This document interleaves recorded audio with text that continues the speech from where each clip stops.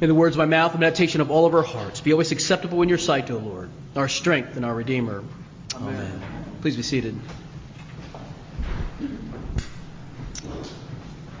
Worthless. I was thinking about what a strange word worthless is. It's a compound word made of two other words. Worth, a word that denotes value, and less, which is a term of comparison, usually of smaller degree.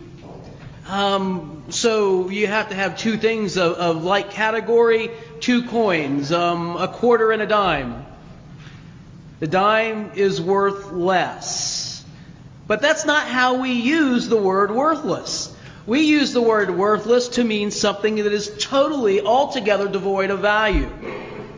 I was imagining, somebody selling something that was not worth anything. So, like maybe Youngworth is over on the side of the street and he's selling banana peels, I got banana peels for sale, I want a dime a piece. I've got cases of these to move, and he probably would sell some. But, you can just imagine yourself going up to him like, you're selling banana peels?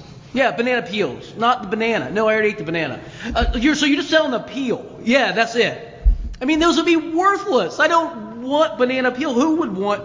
Why are you selling banana peels? We would say the same thing about like eggshells, right? Or apple cores. I mean, maybe you could find some use out of these things, but by and large, they are worthless. I was in Canada not long ago, and I paid for something, and it was, I don't know, a couple dollars and change, and the person only gave me back like $1. There was it was $1 coin too. There were no pennies, and I didn't really care. It was 4 pennies maybe, but I was sort of amused that they didn't even give it back to me. And the person says, "Oh, we no longer use pennies in Canada." I mean, they're still part of the way we figure the price of it. We don't use the actual pennies. Like, well, that's weird, But the truth is, we don't either. We don't use pennies. I mean, we get them. They come and go, right? In the change that you maybe receive if you ever use cash. But they're worthless. People see them on the street. They don't even bother to bend down and pick them up. One of my kids, I'm not going to tell you which one, cleaned out his car a couple of weeks ago and left some coins in the driveway. And they were there for days. Nobody picked them up. I mean, for heaven's sakes, they're probably still there. I don't know. But they wouldn't even pick up these coins. And this is the way we are, right? We wouldn't even bend over to pick up a nickel or a dime or maybe even a quarter. I'm not sure. Why? Because coins are no longer a measurable currency in this economy. They just have become virtually worthless. Not completely worthless, but nearly that. What do we value? Well, paper money for one. This past, this last week or so was Pumpkin Show down in Circleville. And I didn't get to go, but I was remembering as I was working through this sermon, one of my sons, my oldest son, I think they took a $5 bill and they taped a fishing line to it and stretched it out and put it on the steps where all these adults were going in and out of the local lodge that's right downtown. And so here's my son Nick over on the side of the portico, and there's a $5 bill laying out in the middle of the steps, and people would walk up and they would see it and they would bend down to pick it up, and he would yank on that fishing line, and so the money would go away from them. And then, of course, all the kids are hanging around and watching it and just having a good old time laughing at these poor miserable souls who got gypped out of a $5 bill. We value things that are new and shiny. A new car, a new boat, a new truck, a new motorcycle. I mean, those are things that we value, don't they? Craftsmanship, the work of a skilled craftsman, an artist, performers, good wine, good food. These are the things we value.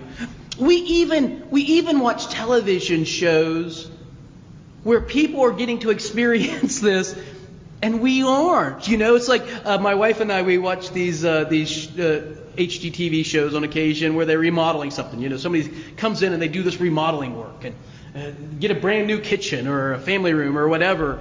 And we see the thrill on the faces of the people who get that. And we kind of get a thrill out of watching them, knowing how much they would enjoy it. But we ourselves have to go downstairs into our old living room and see all the stuff that, it's not like this. but we can imagine what it must be like. Same thing with cooking shows. I love this chef Bobby Flay, and there's this show Beat Bobby Flay where these, if you don't know, he's a world famous chef, and so these two chefs come in and they compete with one another for the chance to beat Bobby Flay in a cook-off. And I watch it, and I never get to taste any of the food, and but I imagine what it might be like. And I could use the idea and make it myself. I'm not going to, but I thought about, I could. I do imagine the people who get to experience the joy of these valuable things, this great carpentry, this skilled cooking. They get to enjoy that experience. And maybe there's something that I can see in that, and because I value it too. And there are the things that we value. We value comfort and leisure and satisfaction, and of course we value these things. Jesus tells a story in today's gospel lesson. It's a second story about prayer. Last week he told a story about being persistent in prayer, not giving up. Don't quit praying, especially for God's kingdom to come. Be persistent. And Luke he kind of clued us in that this is what this is going to be about. He told them a story that they should always be persistent in prayer. And today he sort of gives us a heading again. He records this. He says Jesus told this parable to some who trusted in themselves that they were righteous and regarded others with contempt. Don't miss this. Luke tells us why Jesus told this story. And it's another little once upon a time story on people who were trusting in themselves. People who relied upon themselves, that they were doing just fine. People who compared themselves to others and thought that others were worth less, or maybe even worthless. Jesus says 2 men went up to the temple to pray. Once upon a time, 2 men go up to the temple to pray. Well, people go to the temple to pray all the time. And he tells us the 2 men. The first one's a Pharisee. And in Jesus' day, everybody would have respected the Pharisee. He's a very religious man. Wore all this religious garb. I mean, he's a layperson, but he was clearly outlined as a religious man. Think of the way that we see Amish and Mennonites, or even priests and nuns walking around in distinctive clothing. And this Pharisee would have been like that. Would have worn this distinctive clothing. And he would have had a prayer shawl over his head that he would have wore while he was praying. So it was a prayer clothing garment. And he has these long curls coming down the sides of his face. These long sideburns that are signs of his religious devotion. He never eats food that's not been cleared by a priest. It's kosher. He never works on a Saturday, on the Sabbath. From sundown Friday to sundown Saturday, won't work and will not allow anyone in his home to work. He was uber religious. He kept every religious custom of his father and of his father's father and of his father's father's father and as far back as you could remember. And so, of course, this guy went up to the temple to pray. I mean, he's in the praying business. This is what he does. He's a prayer, And then there's another fellow, a tax collector, Jesus says. You might think, an IRS agent. No, not that easy. Not that nice. And I'm not saying that the IRS is nice. I'm just saying not that nice. He's also Jewish, like the Pharisee. But you remember, Israel is occupied by Rome. He works for the Romans, the tax collector does. He's a Jew who works for the occupying nation. It would be like being Dutch and working for the Nazis in the 1940s. This is something you don't do. I mean, he doesn't do it by compulsion either. He does it willingly. And he takes taxes, collects taxes from his neighbors, but then he also extorts them. He can charge whatever he wants. Pay the Romans what they require, you get to keep the rest. So he's a traitor. He's wealthy, and he's got himself rich on the backs of poor people. He is hated by absolutely everybody.